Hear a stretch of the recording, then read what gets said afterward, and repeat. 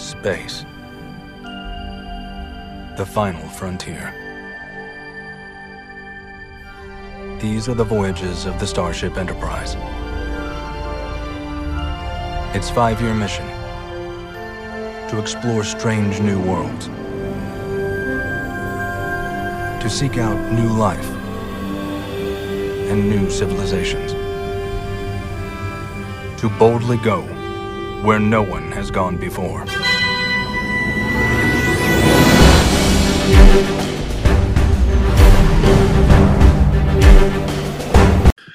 All right. Well, hello again. This is Buck Benny speaking.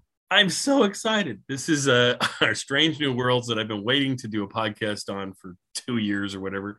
It's where the whole thing's named after. My whole podcast is Strange New Worlds, and it is because of this show that I titled it that. I knew eventually we would get to this. So anyway, we're here. And I'm with my friend Jim, my friend Bob. We're going to give you our thoughts on the first episode of Star Trek Strange New Worlds, The Adventures of Pike and Number One, and Spock and the whole crew. Some of them that were characters from the original. Yeah. Because some of them are characters from the original pilot, the Star Trek. Some of them are characters from the regular Star Trek that we're used to. Star Trek started out with, of course, 2 pilots. The first one being with Captain Pike as the captain, with Spock being the lieutenant, and with Number One being a female. And they decided they didn't want that, so they rejected that pilot, and they had to come up with a new one with Kirk as the captain, and McCoy as the doctor, and so forth. That we've come to know. The joke is, or it's true, basically, in a way, that this is the longest pilot to series in the history of television, in 55 years between pilot and what essentially is a show based on that pilot, which is this show that we're doing now. Anyway, let's chat about this episode a little bit. Warning, there will be spoilers. Yes, there will be spoilers. Yes, for sure. Well, the first thing I guess I'll talk about is that they mentioned that this series, a lot of the press and a lot of the talk is that it's standalone episodes. It's not going to be a big arc that they follow throughout the season of a story arc like they do on Discovery and some of the other Star Trek shows, making it more like the original Star Trek series. But they will carry over things from episode to episode, like Pike knowing what his future is. He talks about that in the first 2 episodes, and he'll continue to probably talk about it or think about it throughout the season and so forth. What I think is unique that no one else I've heard on any podcast and anything's mentioned, but I'm mentioning it, so I get credit for it. Gosh darn it! You're more insightful. If you watch the first Pike pilot, it is exactly in storytelling what this series is trying to be. This series is closer to that original pilot than it was to the actual Star Trek series that came out. The Star Trek series, if Kirk got injured, the next week he'd be fine. You'd never see him in a sling or something from week to week, even though he got hurt in the last one. And certainly any kind of emotional stuff they went through was all just shoved to the back and they moved on to the next episode, right?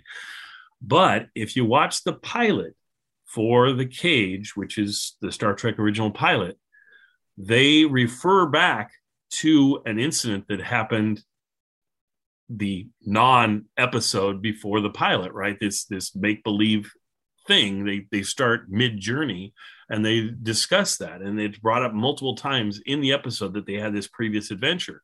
In fact, if you look at the crew members, they have bandages around their hands, some of them. One of them has a bandage around his neck. They were injured in that previous episode that doesn't exist, never has, and they carried it over into the pilot. And so this series is going to be very much like that, where they carry things over. They carry, supposedly, if a character breaks their leg in an episode, they're going to have a broken leg for a few episodes, right? I don't think that's going to happen. I think it's going to be more of the emotional piece that's carried over, but it does yet another way that it ties into the original pilot, which I think is kind of cool. Anyway, having said that, and I think that can be because more, like you say, more on the emotional side, because I mean, this is not like, oh, this is one day and this next episode takes place right. the very next day kind of thing. So it can be months later where any kind of physical injuries are healed, but you're still going to have those emotional things to deal with from something that happened before. So those are going to last much longer. So those could easily show up in future. So it's more than they have a little like salt sugar thing that McCoy uses to heal everything. So yeah, that's why you don't see him in the next episode. That's true. They do heal very quickly. They do. Yes. That is very true. So anyway, let's get on to this particular episode. Anything stand out to you guys that you liked about the episode, that you didn't like about the episode, that was interesting about the episode? Let's go to Bob first. Bob, what do you got? Anything that I think? I like the episode. Yeah, I like the episodic nature of it. The thing that I still don't like about Star Trek starting with Next Gen is, you talk about emotion, but they're almost all Spock-like in the way they like portray their emotion. You don't see like the outbursts you see from like McCoy, right? Which I think is more normal. They're sort of like that one, maybe a Nixon episode, but the other number one was talking about how she was like, with the Gorn, and the way she presents it's so matter of fact. It's almost like she's Spock. I don't know. There's that, and I think. Well, the number one character you got to give a break to a little bit, because she was originally written.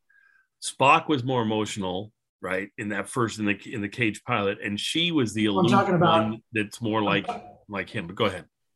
I'm not talking about Rebecca John. I'm talking about the other character that's so in this episode. There's two number ones. Correct. It does. It has two number ones and no number two, so that's good. Anyway, I still think that there's another thing that they did. The number ones are better than a number two anyway. That's I would think so.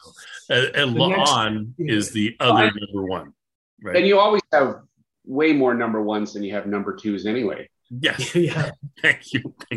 This podcast is going down the toilet fast, literally. So go ahead, boss. I think the other thing that I struggle with is just the number of characters. Yes. I kind of like the old Kirk, Spock, and McCoy, and I thought the Rebecca Romlin or whatever her name is, that character, the original number one would have a stronger role because she seems like a really strong character in the pilot. Yes, but she's kind of in the background, sort of. Well, not really. In the first episode, she's captured, so we don't really.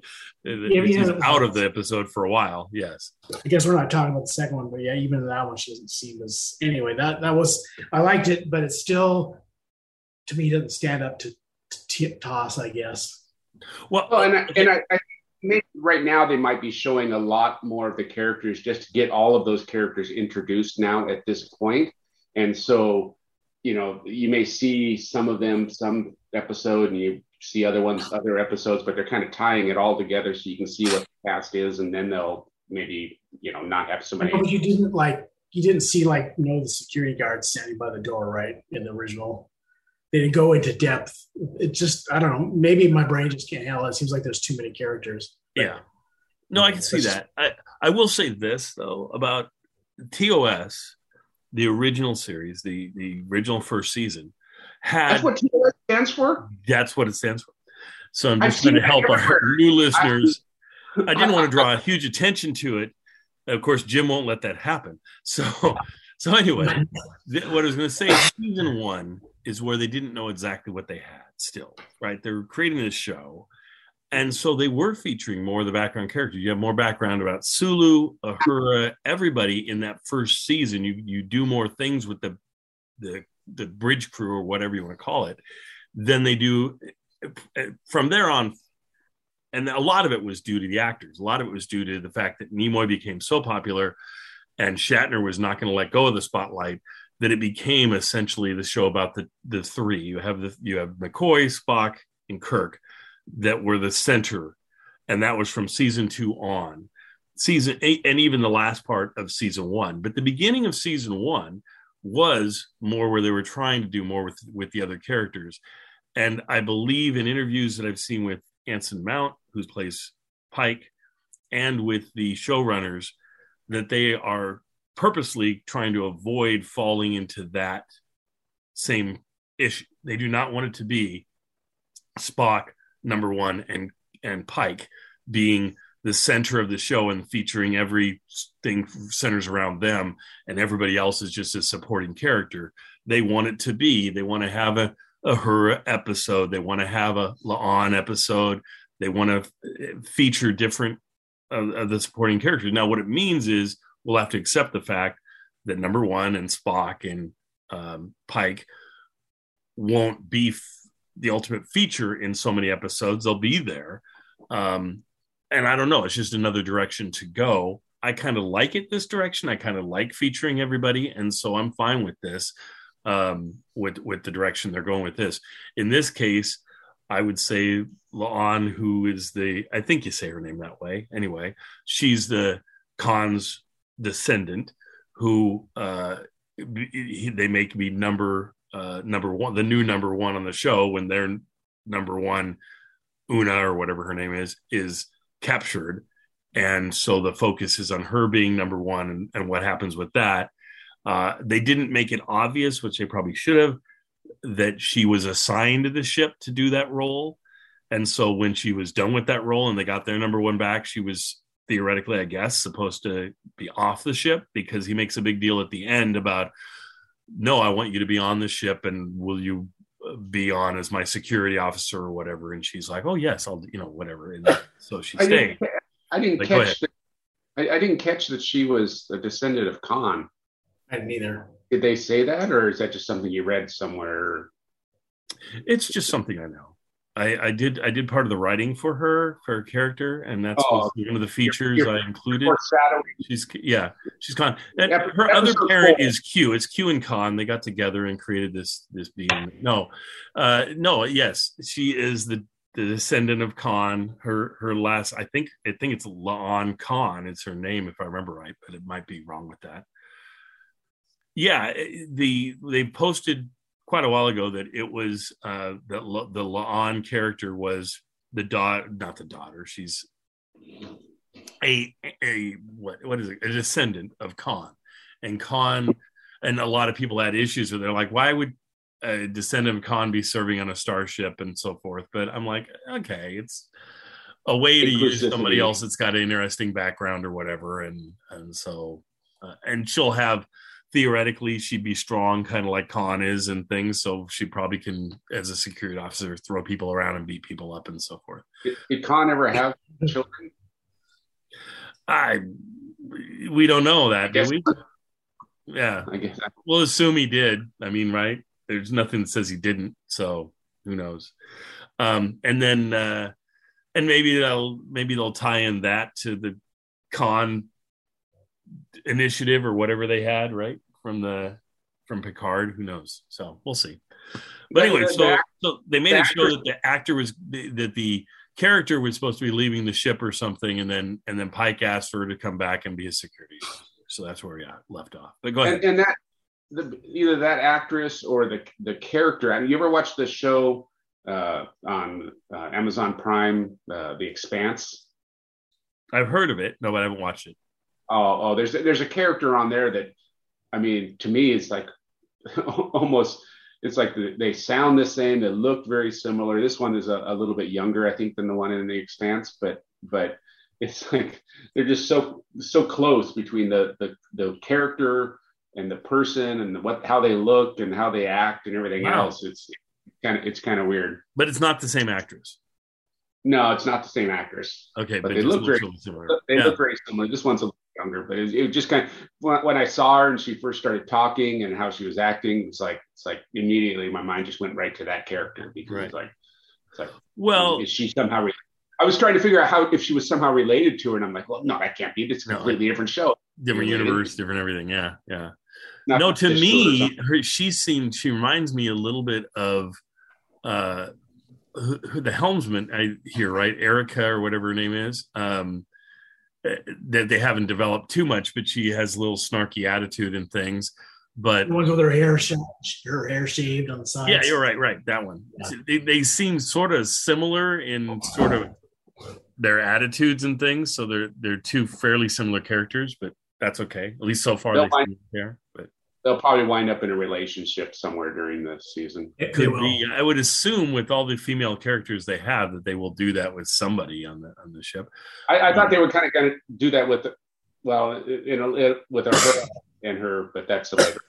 Yeah, we'll talk about that for next episode. But the other thing I just thought I'd get, since we're talking about characters and things, are there any characters that, let's go with new characters. Any new characters that you saw that, I mean, other than, I guess I'm just saying, you can't say Spock, you can't say Pike, you can't say number one, okay? But anybody else is fair game.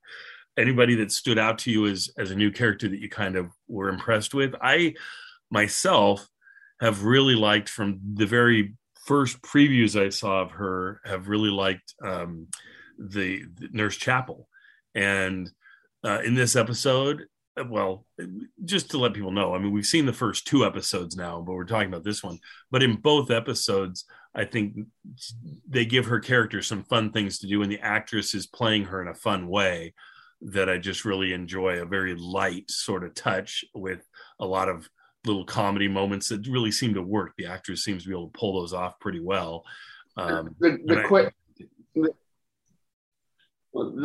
issue I have with Nurse Chapel, shouldn't it be Dr. Chapel? I mean, the stuff that she's doing and everything else seems more like what the doctor would do, not right. What. Well, I don't think they actually did they say she was a nurse? I think they're treating her as like a specialist outside of the medical field, but they haven't described whether she's a doctor or not. They just call her Chapel, I think. Her title on IMDb is Nurse Christine Chapel. Yeah, okay. yeah. I think they introduced her as Nurse Chapel when they first introduced her. So she's a really specialized nurse, is what it sounds like then. And yeah, but the stuff she's doing and everything else, right, to me is way past what a nurse would do. I mean, she's basically become the medical person that McCoy. No, because that's M'Benga who does that, or whatever his name is. but they developed her more than they developed him so far. So you got this sort of lopsided thing, but I'm sure they'll be developing him as we go too. So which is fine. But I think they wanted to give Nurse Chapel. The problem is they wanted to bring in Nurse Chapel, and I can see why. I think between having, I think it's a really cool thing to be able to say, we have 2 characters that were originally portrayed by the same actor coming across, right? So we had Majel Barrett, who played number one, who also played Nurse Chapel. And so these 2 characters were originally played by the same person, and they're both going to be played by different actresses on this new series. And I see how that would be tempting to do. The problem being that the Nurse Chapel character, and the actress has talked about this, and so have the showrunners talked about this, that essentially her role in the original Star Trek was to be pining over somebody, whether it was Spock, whether it was some other visitor of the week or something. And other than that, she was just simply what you would totally describe as a nurse, where the doctor would say, hand me that, or give me this, or whatever, and she would do those things. Well, if you're going to have her as a full-blown character on a show like this, you want to develop her, make her seem like she has more to do or whatever. So I think they had to make her like a specialist in the disguises and things that they do. Plus, it sounds like she's going to have some other background as well. So that's, I think, why they made the choices they made, which does seem a little weird. Like she's sort of like a half doctor or something. But we know eventually she does become a doctor. That's what she is in the movies and things. But anyway. So what do you guys think about her character and other characters? Go.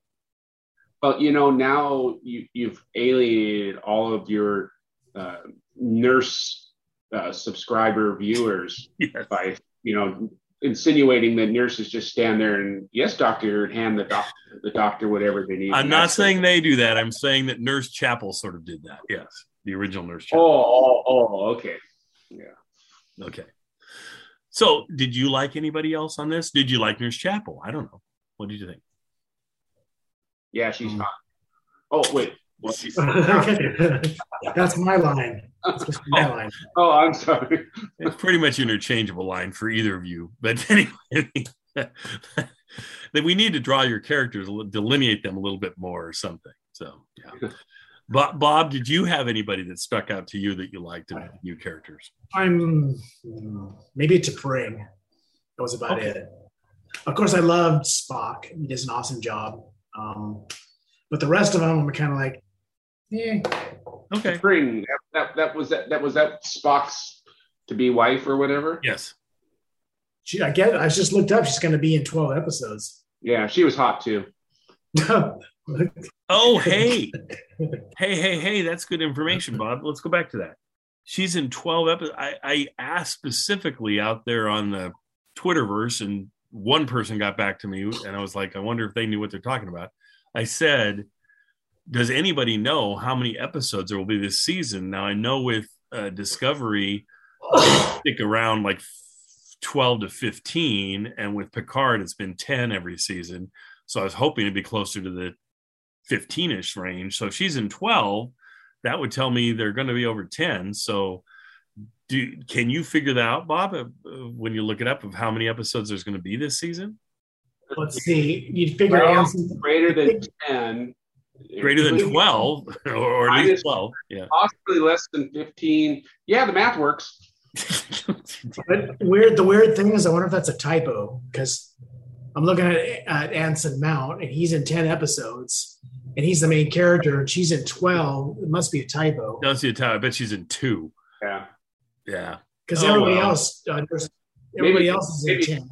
If everybody's in 10, then it's going to be a 10-episode season. Okay, that's what the person told me on Twitter, that it was going to be 10. Man. Oh, well. Because I was thinking, in my brain, I was calculating, I was like, okay, they're talking about doing 5 seasons of the thing.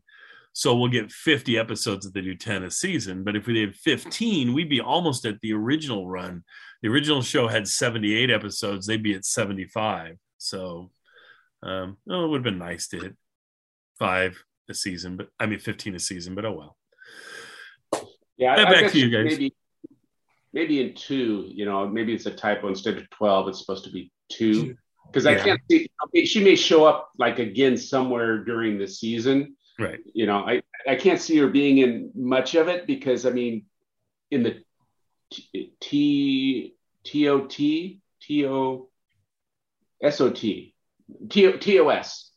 In TOS. Thank you, Jim. Well done. In TOS, it's kind of like a surprise. Oh, what?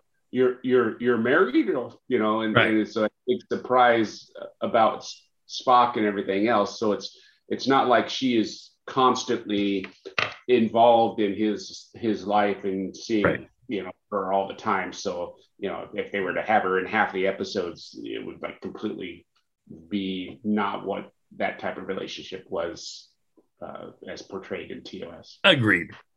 And so I think she'll be back, and I don't think they'll have her in no more episodes. I would assume she'd be in at least one more, because they kind of left that hanging as to what was happening with their relationship. She obviously wasn't delighted that he was running away, but that ties into her original characterization back in TOS as well.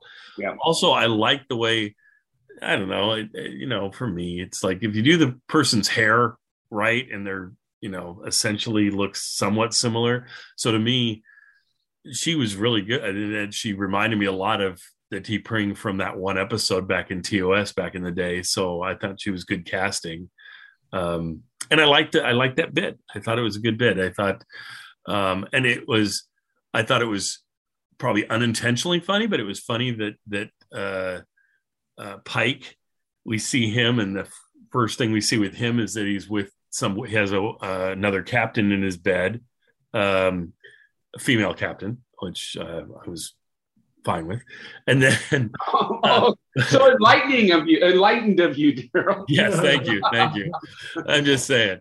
But then they show Spock, and he's about ready to have some relations with it looks like with his fiance or whatever it is, and gets interrupted by Pike. And so Pike not only gets to have sex with someone, he gets to interrupt Spock so that he doesn't get to have sex with someone. And with Spock, I think he has to wait for 7 years, right, or something. But anyway, so I just found that to be kind of humorous. But and it wouldn't be logical anyway. I found that the whole interaction between T'Pring and Spock and everything to not be completely logical and logically oriented. Yes, I could see it's like, oh, we want to have an offspring. Okay, well then we better mate now. You know, if they're wanting to be completely emotionless and right. Whereas, but they have to have the Ponfar. Yeah, but it's like, oh, let's just have some fun here. You know, as I'm leaving, getting ready to leave, let's just have some fun. You know, it seems like that doesn't fit into the whole logic thing to me. But right, but I guess they could be relooking at it and going, okay, just because you're logical doesn't mean that you don't like to have sex. So they. Obviously, it seemed like T'Pring wanted to have sexual relations with Spock, which is not something we would, like you say, expect, and certainly not ground they could even cover in the series. I could just see afterwards. It's like, so how was it for you? It was adequate. Exactly. It was satisfactory. It was as expected. Yes, it was as expected. Oh, okay. For me as well. yeah their whole bedroom talk thing doesn't seem like it would work out the best, but that's the way it is.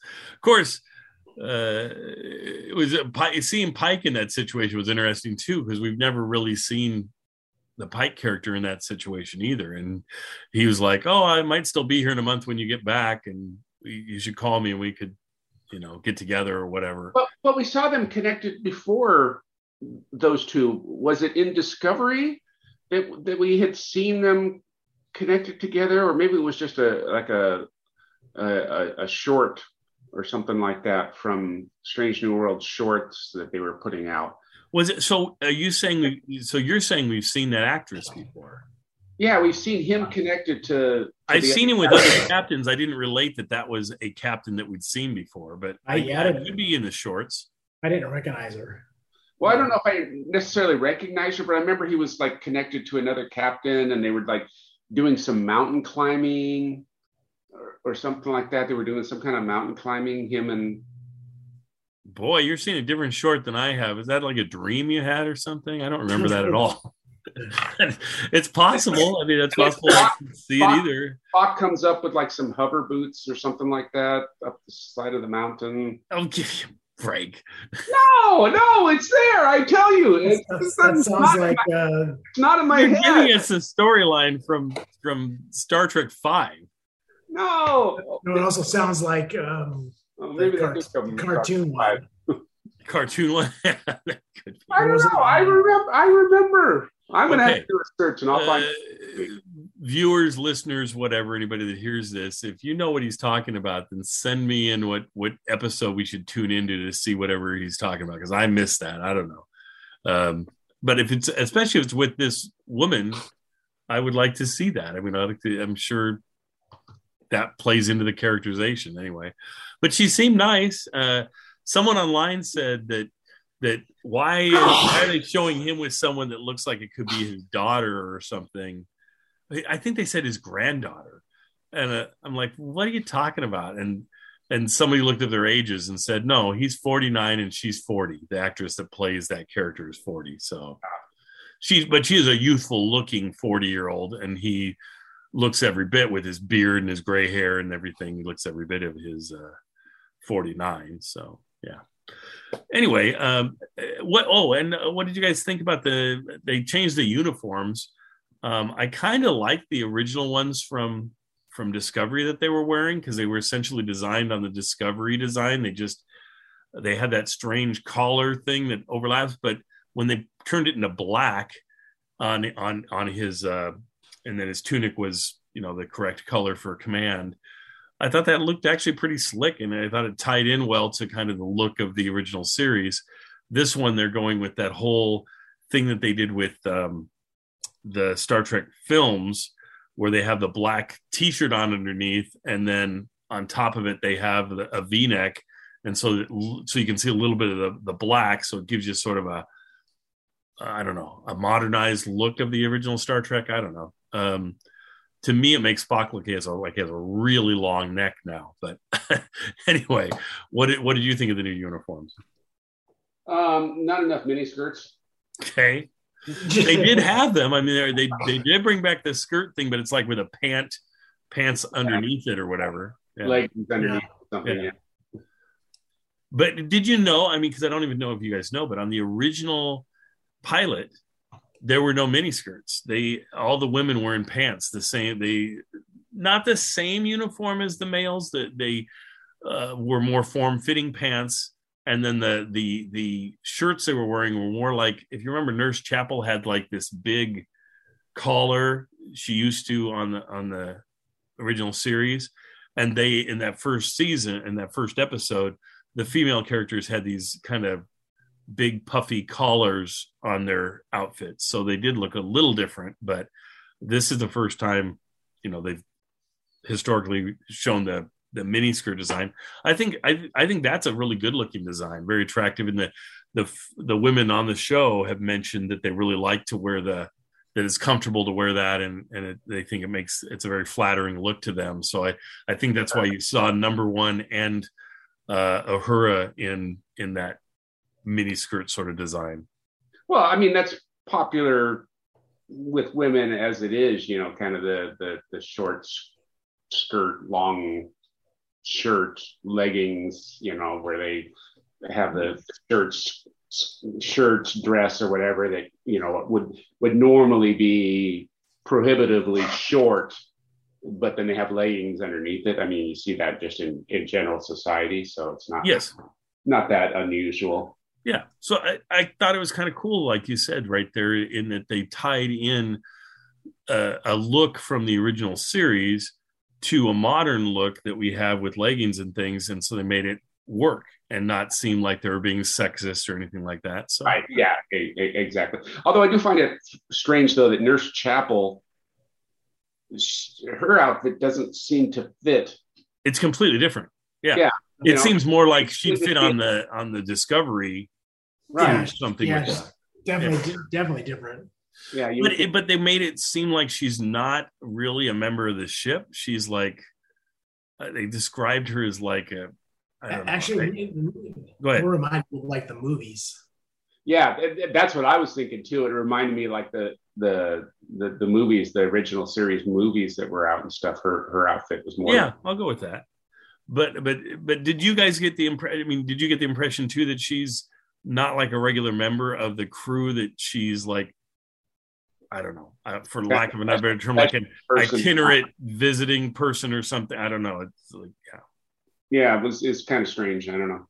Yeah, I assume they're going to eventually make her be like, oh, why don't you just join the crew? Or, who knows? I mean, Pike will do one of those things like he did with Lon and invite her to be part of the regular crew. But at this point, she's been in both episodes, featured probably more than a decent amount of the cast. And so it sure seems like she's kind of a member of the crew, but whatever. Oh, yeah. Well, we can't talk about that. That's for next episode. So they have got through like an entire episode without killing somebody in a red shirt. Yeah. I think they said they're going to try and not do that. They're going to try and stay away from that. They need to bring that back. That kind of that iconic of TOS. Yeah, they want to make it where you never know who's going to bite it or not. So we'll see. How did the whole Kirk thing play out for you guys? Well, that was pretty minor. I mean, it was just like, oh, here, look, there's a Kirk on here. It felt to me like a little bit of a stupid joke that they were throwing on the audience. Like, oh, make sure I get Kirk. It's really important that I get Kirk on the ship, or is Kirk here yet, or whatever, making everyone think it was going to be an introduction to James Kirk. And of course, at the end of the episode, it's his brother Sam that is on the ship. So, yeah. I didn't, it didn't do much for me. Yeah. Well, and you guys know Sam on the original TOS was Shatner, right? What? Was Shatner? Shatner, all we ever see of his brother is we see him, I think we see him dead and we see his back. but we do see a picture of him, and the picture of his brother is Shatner with like some gray hair they sprayed on, I think, and then a mustache. Yeah, I was wondering if it was the mustache. And it was always a joke about the mustache, Kirk with the mustache or whatever was his brother. And it, it was, I mean, it was the actor, but then they actually played on that and brought his brother in, and he did have the porn sort of stash going on or whatever. It's like, seriously. Okay. But I'm kind of hoping they get rid of him rather quickly. I was thinking that might happen, but it looks like he's staying on. I don't know. He's not that enduring of a character either. No. It's. I think the only time, you see him, he's in the flying pancake episode, right? I mean, I think that's the one he's in. Yeah. I'm sure that's the one he's in. I mean, they have enough characters in this series without having to have some kind of tie into Kirk. No. Well, and the thing the fans had picked up on, which I think was another thing that I was sure was completely inadvertent, but they keep showing pictures like on YouTube and things of his character of Sam Kirk and of what was his name on the movie that was a spoof of Star Trek with Galaxy Quest, right? Galaxy Quest. Yeah. And they had Guy, and Guy, the character of Guy was this supposed to be just a background character that he expected to die every episode because he essentially was a red shirt, and they kept him on, but they never actually gave him a name or anything. And his big thing was, I want a name, whatever. And that, if you look at that actor and you look at this actor, and he had a mustache as well, so they looked very similar. And so the joke is that he's like, they brought Guy over into the Star Trek universe as Sam. Anyway, but so I'm just thinking if they just get rid of him sometime soon, it will be. I mean, you can't kill him off at this point, but I mean, I don't know. I think he's a distraction more than anything else. Yeah. So and unnecessary as well, unless you're using it to tie in that you say. He says, "Oh, I talked with my brother Jim and whatever," and because they're supposedly going to introduce young Jim Kirk next season. Character without a mustache, so they're just going to remove the mustache. I know, right? That's what I was wondering too, but no, it's played by a different actor, I think. So. He doesn't look like Kirk either. That guy. He's only, according to IMDb, 2 episodes, so we've already seen him twice, right? Yeah. Oh, you're foreshadowing episode 2 now. Well, yeah. Well, we're just saying he's in it, but he's not. So he's not in episodes after that, huh? Wow. Okay, that works for me. But and then I'm hoping that just Kirk is going to be in an episode or 2 next season and not be like a regular. But as far as I know, he's supposed to be on the Farragut, which is the ship he was a lieutenant on or something. So I assume he's just going to be on the Farragut, and they'll have an adventure. Well, because he never served under Pike, right? I mean, not that we know of. Yeah. Yeah, I mean, he could have, but because we don't know a whole lot about Pike. They could have anybody. I mean, Uhura didn't serve under Pike that we know of. Yeah, but I mean, on the episode, in TOS, when they did the menagerie or whatever it was, or the cage or whatever. Yeah. Whatever that one was, where he's on trial and all that kind of stuff. Yes. It was, brought up, a lot that, Spock had served under him and everything else. And Kirk kind of indifferent and not part of that, having served under him and all that kind of stuff. And so, it to all of a sudden say, oh, now he's served under him would kind of undermine the canon as far as that goes. But yeah, I would agree with that. You're right. So yeah, hopefully they won't do that because that would undermine the canon. I agree. But there's things they've done historically. I mean, like Khan in the second Star Trek film, when he runs into Chekhov and says, "I never forget a face." Yeah, he's never saw him. He recognizes him. Well, he was never. They were not in the same. They were never together in that episode, the original episode on TOS. They never saw each other. So Chekhov doesn't show up till later, right? till after that episode with Khan. I think so. I wasn't going to say that because I wasn't 100% sure, but my guess would be the Khan episode was in the first season, and Chekhov doesn't join the TOS until the second season.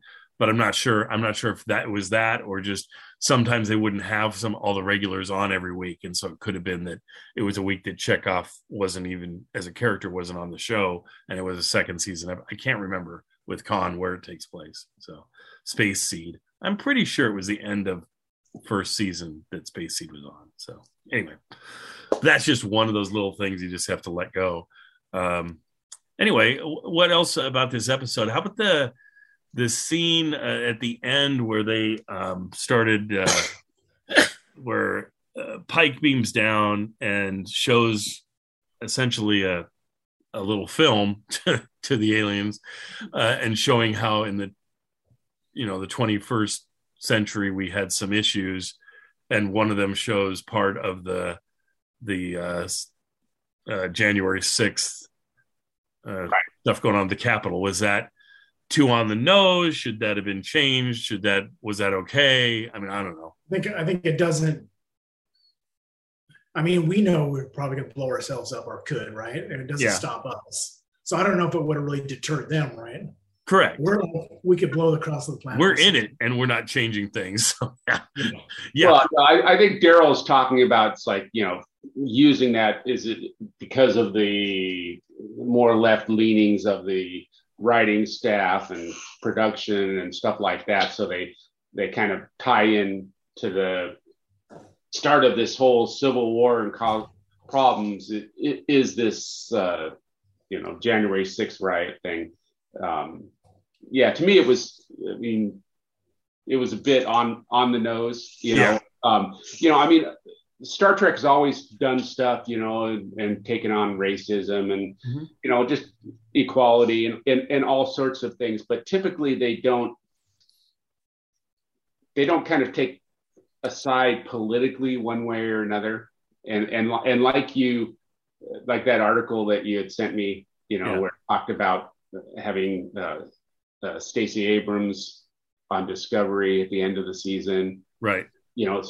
It's like really, that this, you're basically kind of making a political statement by having her on, right. And then by setting up those the January 6th stuff as kind of the starting and the causing of this Civil War stuff. They're kind of doing the same similar kind of things. I mean, they could any kind of video of rioting and stuff burning and stuff like that. Right. But they specifically wanted to.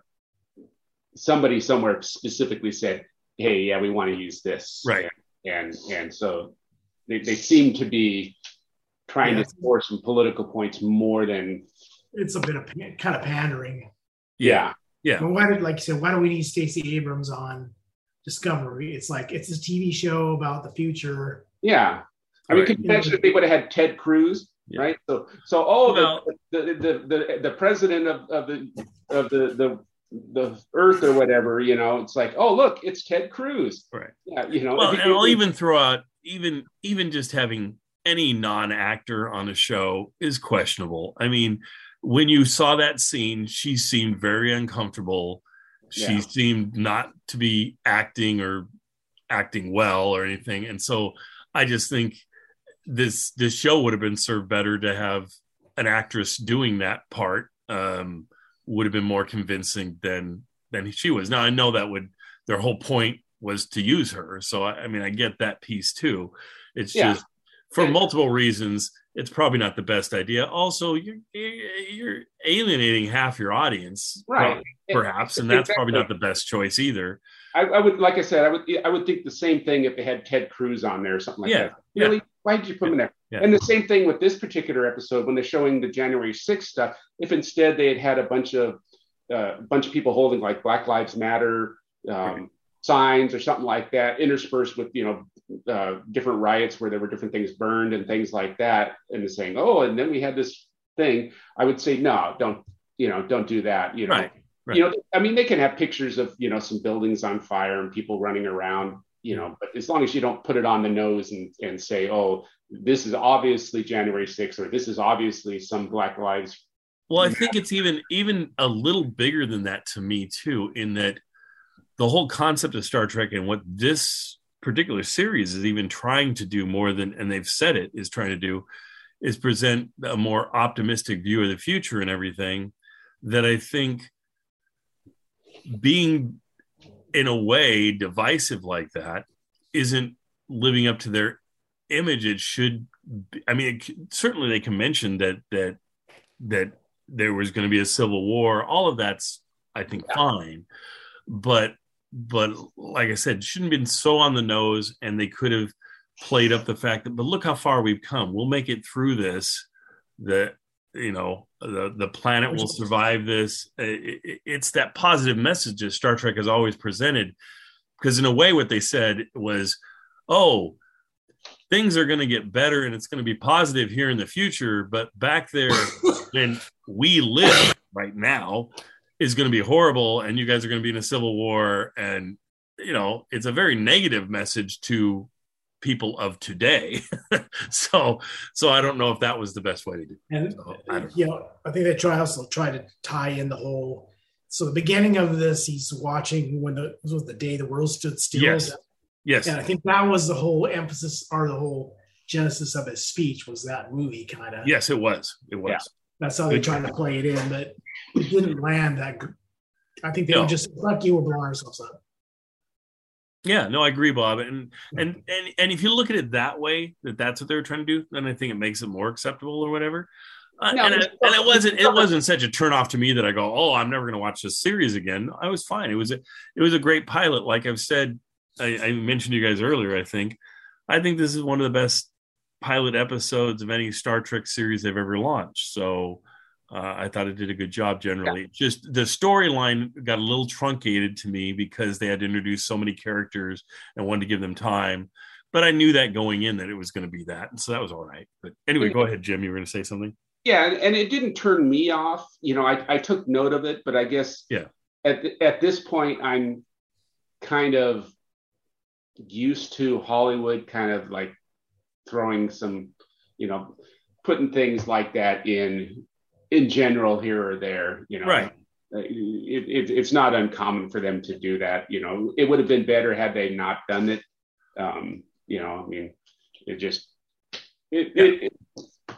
I took note of it, but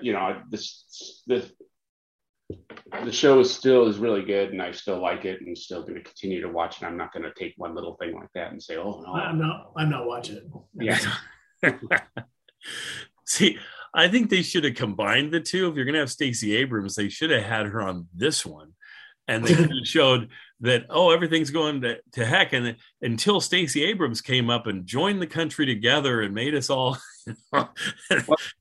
predict the future in that way. And like, okay, she could have been the leader of that planet, right? Yeah. So then she could have stood up and told everybody, "Yes, they're right. We need to work together. We need to come together and together for a better future." That would have been interesting. Would that have been better or worse? I don't know what that would have been. It would have been different. Let me put it that way. So any way that they have her in there is just, it's going to be awkward. Oh yeah, no, I'm not saying it would be good. I'm just saying it would be interesting. But I think what they should do is have Pike say, "See my ship? You guys better get your shit together, or I'm just going to annihilate you both of you." Well, essentially that's what they did, right? He brought his ship down out so they could see it. Kind of. Yeah. Yeah, it was kind of an implied threat. If they had Stacey Abrams doing the one side on that, the other person that she was going against, they could have had like a Ted Cruz lookalike, and he's just like, "No, I want to kill you all, you I want to kill you." Yeah. Well, I thought it was funny. They kept on talking about who had the biggest stick. And then he said, "I have the biggest stick," when his ship came down. Right.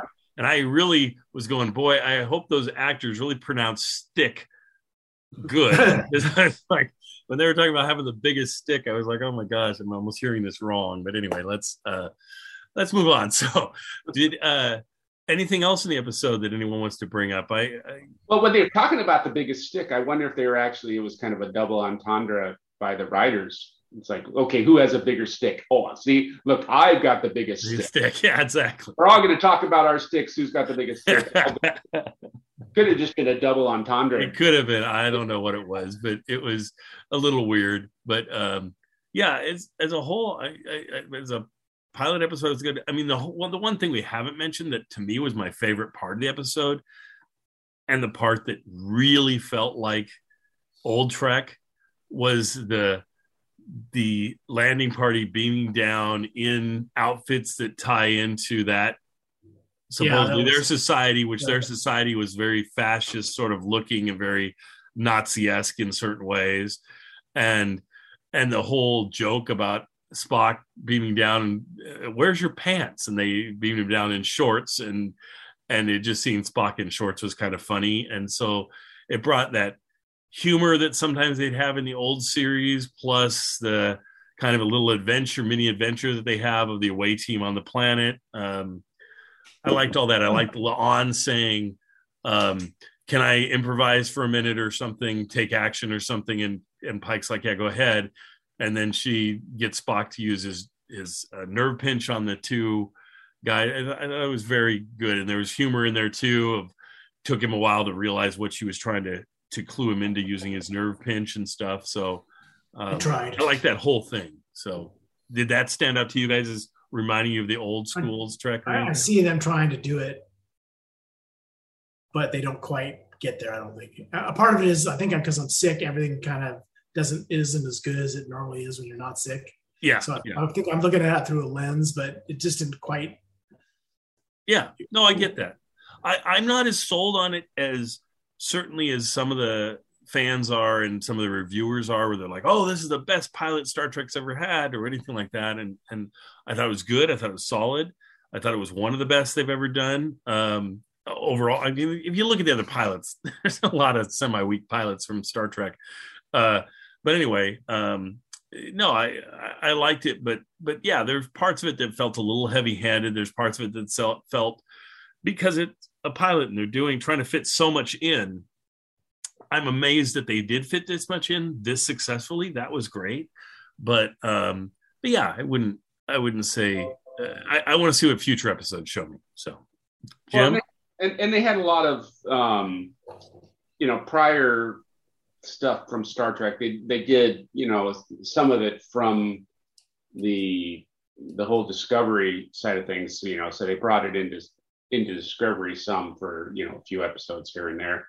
Yes. But if I remember correctly, didn't the bridge on the Discovery look like the old Star Trek? The bridge from the Enterprise on Discovery, didn't it look? I think it looked more like the original series, right? And so now they've completely changed and updated it so it doesn't look like that anymore. But I'd compare the two because I got the impression it was fairly similar. I mean, they built this whole bridge, and I think they kept most of it. I mean, I think they changed some of it, but I felt like it was fairly similar, though I would agree the one on Discovery, the Enterprise bridge that they had on the last couple episodes of Discovery seemed more reminiscent of the old bridge than this one does somehow. I'm not sure if because I thought it was a lot more like the original. They can always go to that place in Georgia and film there. That sound stage. They have the actual original set. No, I think they want to keep it a little bit different than that. Yeah, I just pulled up a picture of it from Discovery, and it looks, I guess, basically like what they have in this one. So it's I thought it was. At the time, it looked dramatically different than the Discovery bridge, but yeah. Yeah, and it has some key elements from the original design. Correct. Except for they've moved the turbo lift. Before it wasn't straight to the back, but now it's like off to the side. No, turbo lift's always been off to the side. People always think it's straight and back, but they didn't like it to be straight and back of the captain because they thought it was a bad look to have this door opening behind the captain's chair all the time. So it's always been to the side. Strange. It's never made sense. As far as when you look at I saw a whole thing on this. When you look at the at the models, it is directly behind the captain's chair, and it should always be. But because of for filming elements, they wanted it off to the side, and so it's always been off to the side. So there you go.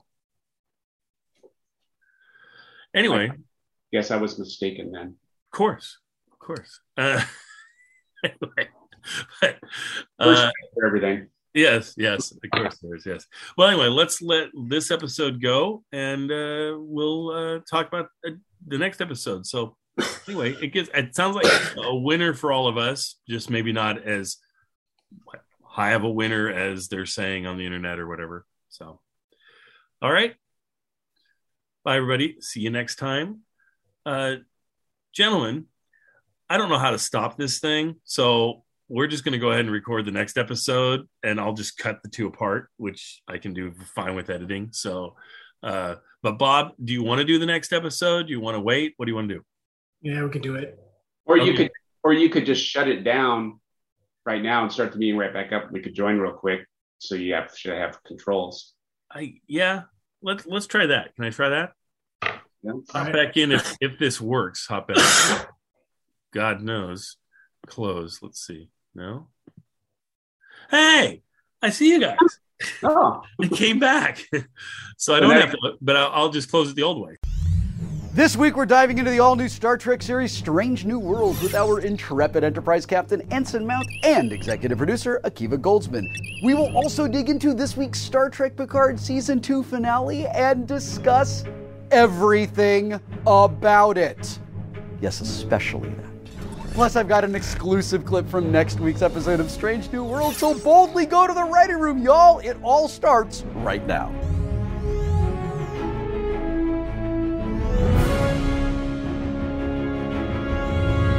Hey nerds, I'm Will Wheaton, and this is The Ready Room, your official behind-the-scenes hub for all things Star Trek universe. The day has finally arrived, can you believe it? An all-new Star Trek series joins our ever-widening universe, and we're going to be getting straight into the old-school episodic goodness of the series premiere of Star Trek Strange New Worlds. Considering the very shiny and new nature of the series, I have to immediately warn you, red alert! If you haven't yet watched episode 1, do not let this be your first contact with Strange New Worlds. Likewise, the Picard season finale is jam-packed with revelations and emotions that you're going to want to experience firsthand. So go stream both of these episodes and then come back here for a jam-packed episode full of spoilers and juicy details. Let's start with Strange New Worlds. In this week's premiere episode, Captain Pike is called back to duty after being on leave following the events of Star Trek Discovery Season 2. I am very excited to talk with Anson Mount about troubled, angsty, bearded Pike, and I have a million questions for executive producer Akiva Goldsman, like how on earth did they manage to cram every reference in the universe into this pilot while also creating some very original, very watchable new Star Trek? Now, let's talk about the season finale of Star Trek Picard. Don't want to make this all about me, but you may have recognized a rather dapper, rather wise, and well-traveled face in the Star Trek Picard Season 2 finale. That was me. Your boy got to play Wesley Crusher again in the 21st century, and I cannot wait for you to see a little bit more about how that came to be. Second spoiler alert, they did not have to ask twice. But first, while the highlight of the Picard Season 2 finale was definitely the return of everyone's favorite traveler, a bunch of other things went down as well. Let's take a closer look at the incredible, time-bending, tear-jerking, mind-blowing finale to an amazing season of Star Trek Picard. Control room, engage. As I leave you free. Q is moving on. In your parlance, I am dying. He is leaving behind a gift to the person who he has had the most focus on. You matter to me.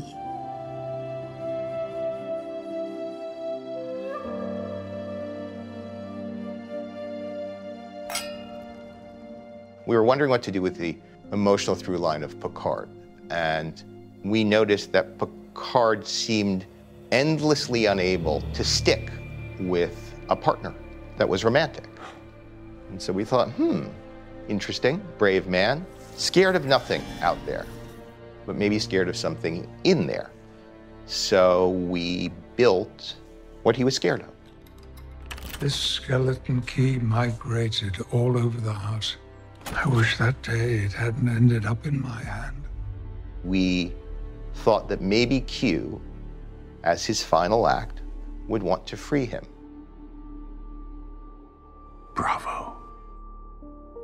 Destiny. Left for the little boy you will be in the future to find. He has seen that Picard has been constrained by this notion that he caused his mother's death, which is not accurate. And I'm leaving him free of that. You chose the Jean-Luc you are. You absolved yourself. And because you choose him, perhaps he will now be worthy enough for someone else to choose. And maybe this time you will even give him the chance to be loved.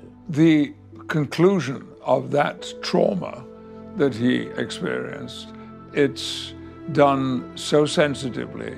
I think all of us actors did our best to live up to the writing. It's time for me to go.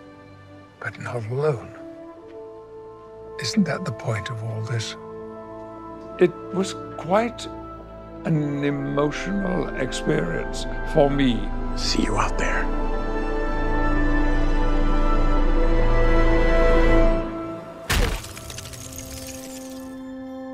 I think a way to look at this season is pairs, partnerships, finding where you belong.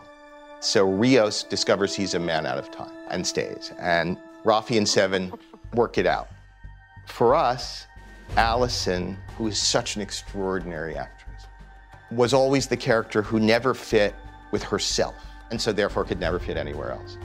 And so the idea of this romance, strange as it may be, where these two end up sharing a body, seemed the natural resolution to her character, and also the promise of potentially things to come. We needed a friend. Seven, by my authority, consider this a field commission. We touch on in an earlier episode that Seven had tried to join Starfleet after Voyager, and that she was shot down because of being Borg. So to see her come full circle and to get that acceptance is fun. And I'm excited to see what happens, what kind of a fit it actually is with her in Starfleet. Where's Captain Rios? I'm staying. He didn't really have that much waiting for him in the future. I always thought of Rios as a man out of time, so it made sense for him to suddenly make that very bold decision, because it's a big decision. But of course, if there's the possibility of family and of setting your own roots, and someone that you admire and love is there, then even more reason to stay. Elnor, this is for you. Oh, no. What I envision for Elnor's future, having known his past, I'd actually really love it if we explored a lot of it. We know nothing about his family, his history, anything like that. And I think that's kind of one of the reasons why he always wants to keep moving forward, is because he's scared of looking back and what might be waiting for him there. So I'd love to explore that. Oh. With that toast, there's somewhere it's time I got to.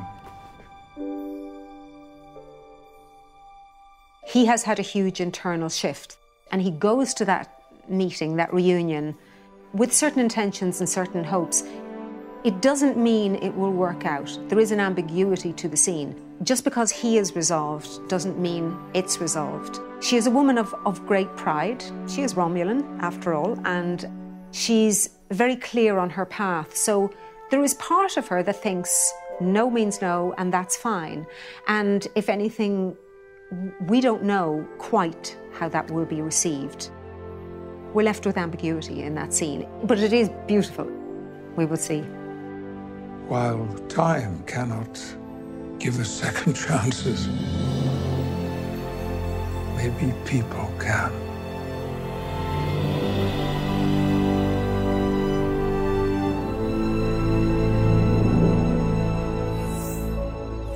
I am now joined by the newest captain of the Enterprise, Anson Mount, and Star Trek Strange New Worlds executive producer, Akiva Goldsman. Gentlemen, thank you so much for joining me here in the Ready Room today.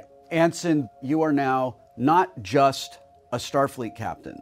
You are the captain of the Enterprise, and you carry that for the rest of your time on this planet. What does that mean to you? Well, look. I mean, this is ridiculous, right? Yeah. It's you grow up watching the show, and the idea of being the captain of the Enterprise is just something that is so left field that it never even occurs to you to put it on your bucket list, and then it's happening. There is not a day that goes by that I'm not on set and I look around and go, I'm on friggin' Star Trek. I'm not just on Star Trek. I'm the captain of the Enterprise. Is like me? That's insane. It is so surreal, but you got to get past that so you can do your job. You gotta eventually you gotta say why. Okay, why not me? If not me, somebody else. So why not me? Let's go with it. Hope that they keep buying what I'm doing, because I don't feel like a captain in my everyday life. Akiva, we can see Anson is sitting on what really looks like the bridge of the Enterprise, and I am just crazy about the little details that go into bringing our sets to life. I know I am not the only nerd who watches Strange New Worlds and is doing tons of freeze framing to get a closer look at how you have brought this classic starship into our modern era. Anything you want to share about the design philosophy and how you worked with your art department to make this ship real?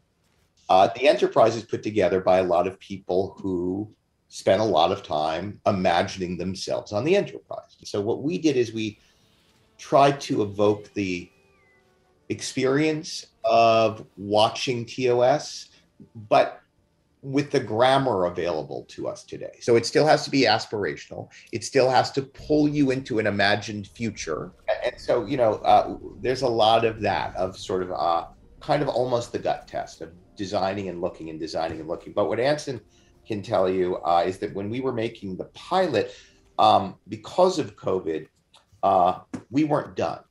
So not only did we have to split the episode and shoot half of it at the beginning and half at the end of the season. Oh, no way. And there are some sets, I won't tell you which ones, that we shot on that were missing walls, that we were really building the Enterprise around shooting on the Enterprise, which was uniquely fascinating and kind of delightful and awful at the same time. That's fascinating to me. So, Anson, I'm not sure if this question I had prepped to ask you actually makes sense, and please tell me if it doesn't. You got to see a little bit of the Enterprise when you were working on Star Trek Discovery. Now, it is your Enterprise, and it is, I thought, a fully realized Enterprise with a transporter room and a sick bay and your quarters and your ready room and all of those things. I remember my first kind of solo, the stage is empty, walk around through the set. That quiet moment of taking it all in and setting it as real in my head. Did you have a moment like that? And if you did, do you feel comfortable sharing it with us? Yeah, sure. The very first time I toured the Discovery stage, our art director took me around and it was empty and said, would you like to sit in the chair? And I said, sure, that'd be great. I'd love to sit in the captain's chair. Yeah. And I plopped down and suddenly I got emotional.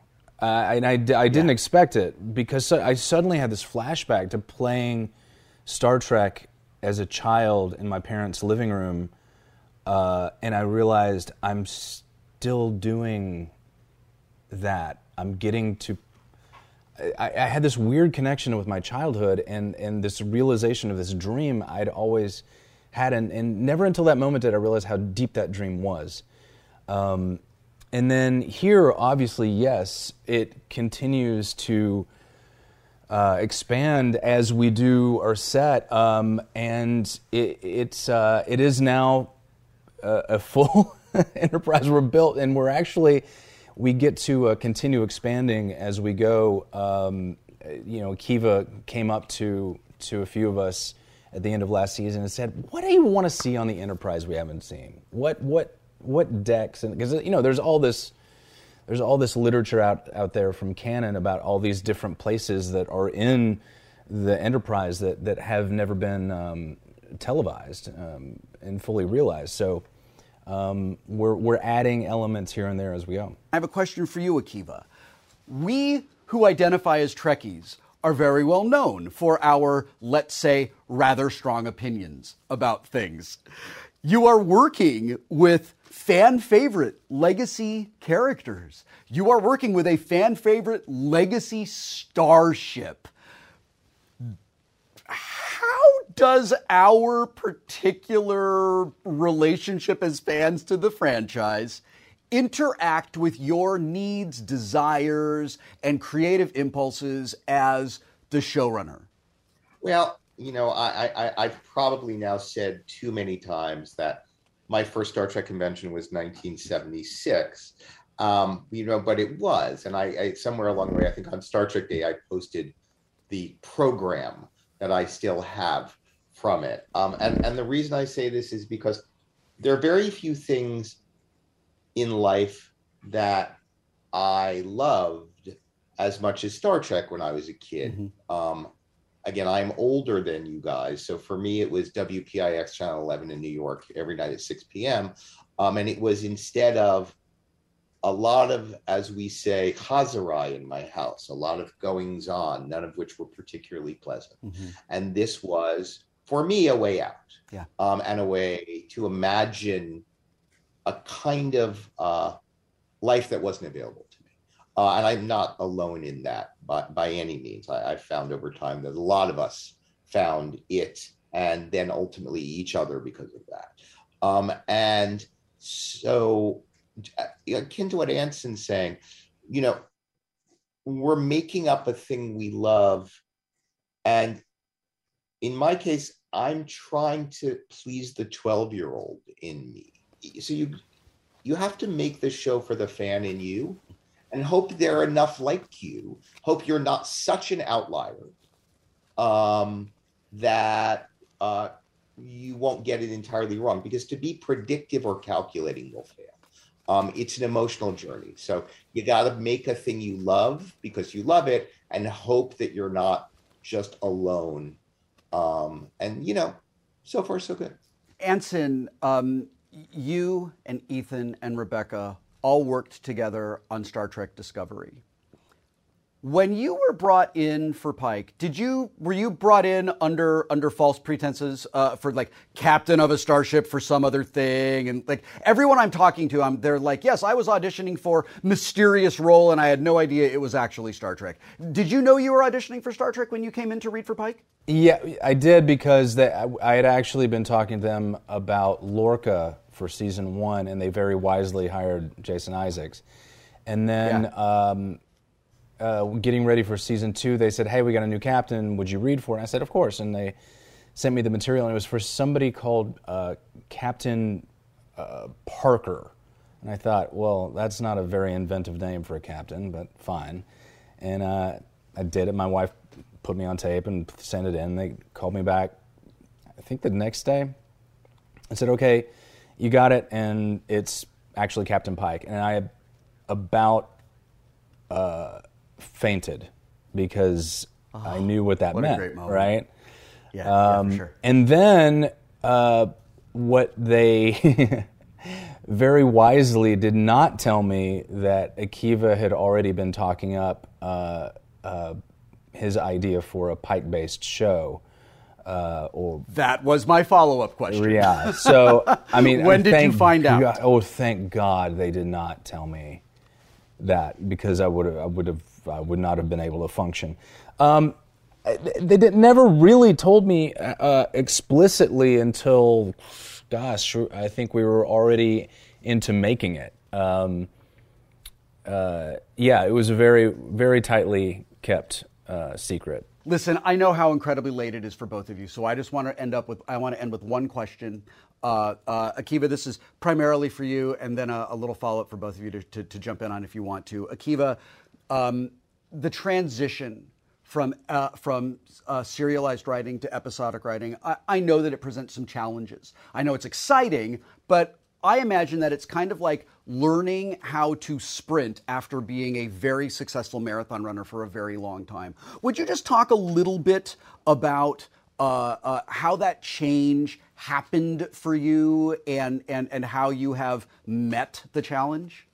Sure. Well, it will be up to others to decide whether we've met it. But I do think that something became clear that has come full circle for me, which is even though we talk about Star Trek Strange New Worlds being episodic, and it fundamentally is, we have a story each week.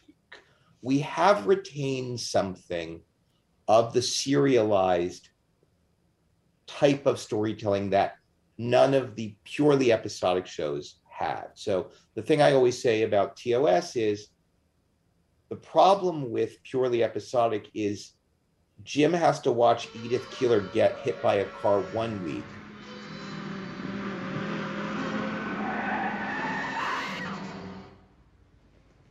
But he's got to be over it the next week. Yeah.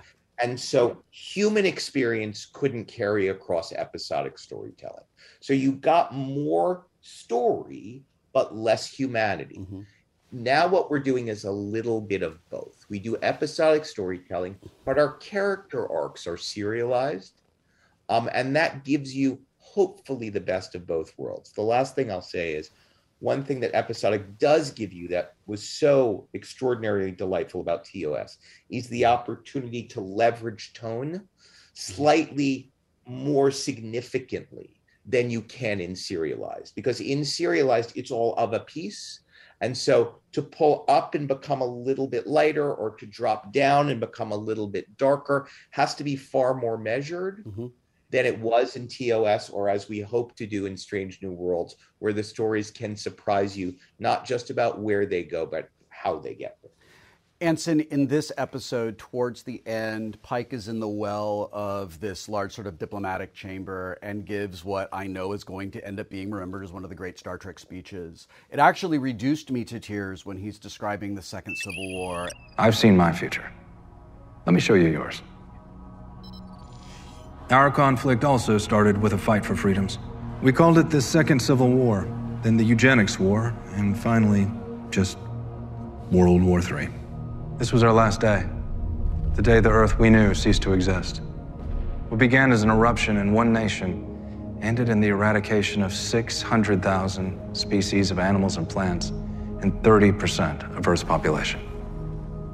It was deeply affecting to me. When you have those moments, I just want to know about the acting part of that. Okay, the actor prepares part of that. You're giving an incredible speech, you're a great leader, you're a great diplomat, but you're an actor on top of all of it. You got to grab the beats in that. It all just comes across as so effortless. It all reads as just, yes, I absolutely believe this man. What does he want me to do? I'll do it. He's really, really smart. Talk to me just a little bit about those incredible speeches and what it means to have, like, I guess, the privilege of delivering them. Well, first of all, thank you. And yeah, I was when I first read it, I was like, wow, man, I got chills. I get to say these words. I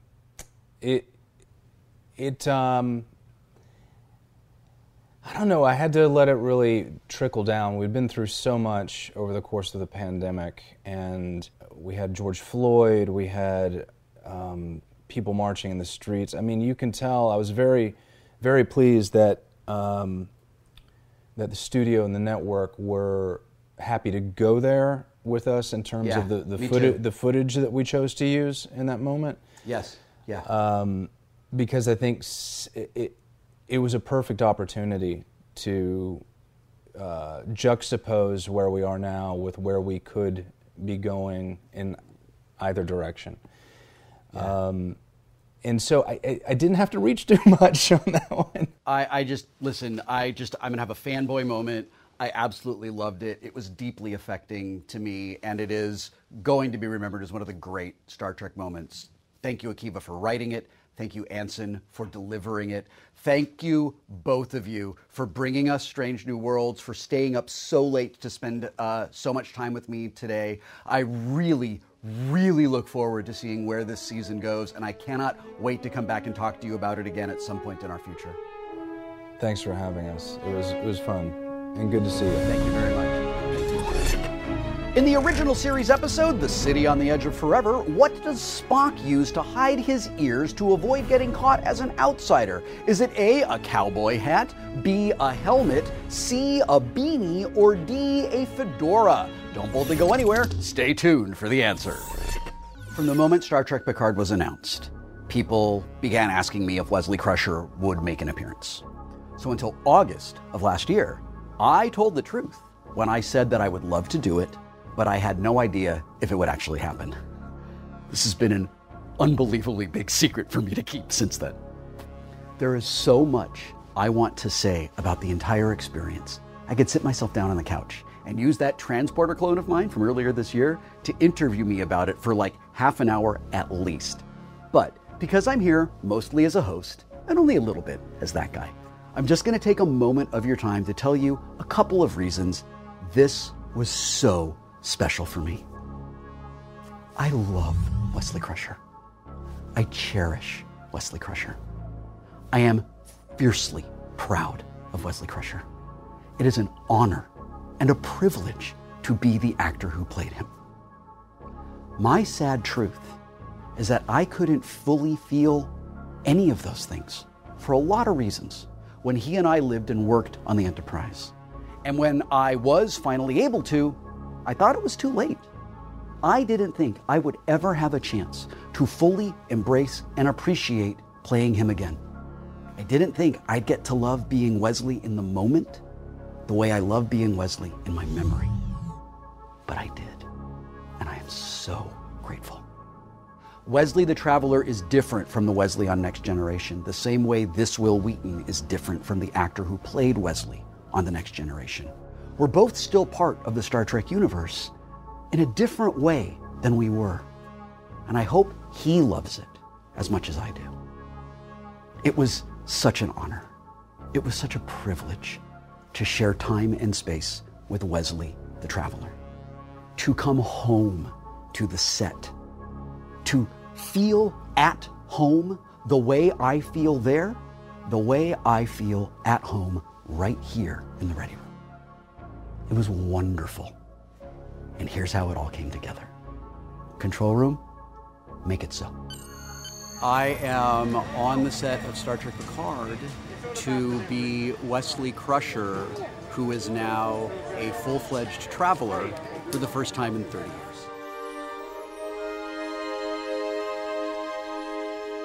It was a great opportunity to bring Will back, which obviously everybody wanted to see, and to keep him modular so that the story could tolerate a super being and sort of Easter egg and make the fans happy as well. Welcome to the Travelers. I think that people are going to be very surprised at how he's back, but it was wonderful. I was so excited when I read this scene and saw the writers for Picard had taken the Wesley who has existed in my head for all these decades and canonized him. You've evolved to a new level. You're ready to explore places where thought and energy combine in ways you can't even imagine. And I will be your guide, if you like.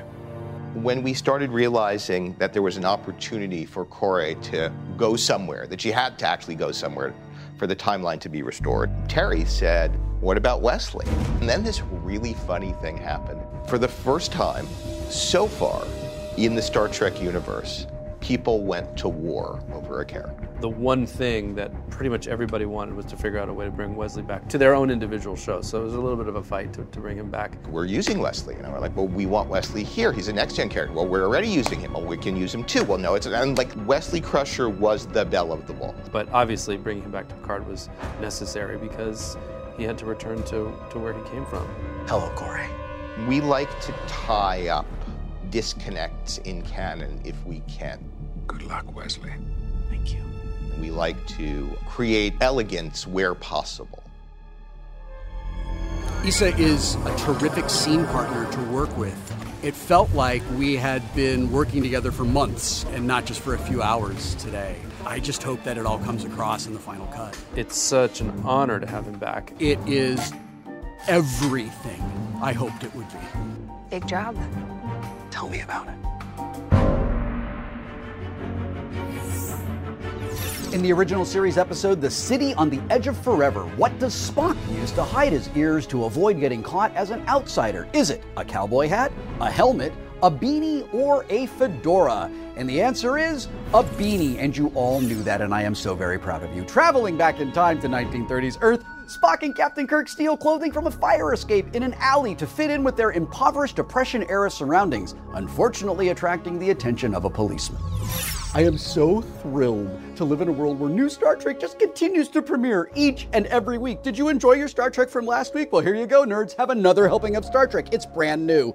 If the premiere of Strange New Worlds thrilled you as much as it did me, you will be elated to know I've got us an exclusive sneak peek at next week's episode. Check this out. Oh, can I help? No. You have offended Hammer, our new chief engineer. No offense intended. I was raised to offer help to anyone with a sensory impairment. That word again. Sir? Impaired. A human in my condition may consider themselves impaired. Hammer may not be able to see, but his other senses compensate. Compensate? They are superior. I've read that among many things, the Enar have a form of precognitive ability. I knew you were going to ask that. Because you sensed my question before I asked it? Because everyone always asks that. Right. Well, that peek at episode 2 has upped my excitement levels, and I didn't think they could get any higher after this week's very full, very nerdy, double the Trek episode of The Ready Room. Y'all, thank you so much for watching. It's because of you that I get to do this, and it is all the more special getting to dive into this new series together. I have a feeling this is just the beginning of an amazing season. Next week, I am joined by the incredible Grammy Award-winning Celia Rose Gooding, along with Strange New Worlds executive producer Henry Alonso Myers, to talk all things Uhura and break down Episode 2, Children of the Comet. Until then, I'm Will Wheaton, and I'm also Wesley Crusher. Live long and prosper.